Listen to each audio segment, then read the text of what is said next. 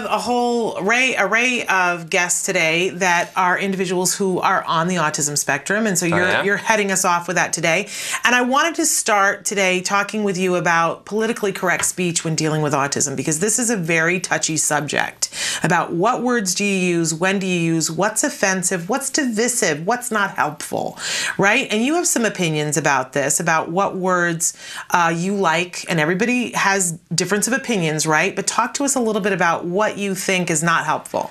Well, it's not helpful to use words that demean, obviously. That's the first thing.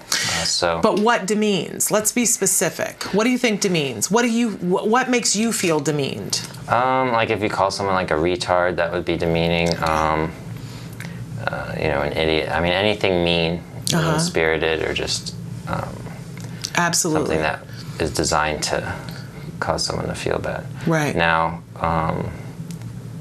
I don't know what kind of words you were thinking of, but... Well, we were at an event the other day, and my son was there, and somebody asked me if he was autistic. Right. And that's something that my son, who's 11, gets offended at, and he says, I am not autistic, I have autism.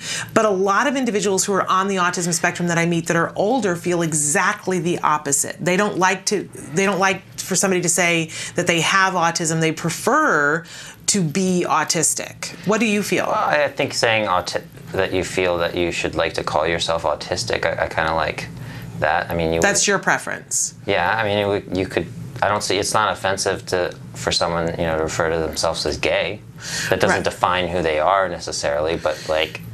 But they still can say that. Yeah, but my son says if you say that I'm autistic, then that's all that I am, and I'm ever so much more. That's his personal feeling, and I know a lot of the younger kids feel that way. But I mean, that's true with any word that's.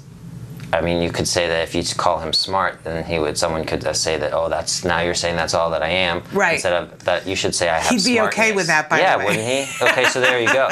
So, I mean, he's not defined by just because of the tense of the right. the adjective.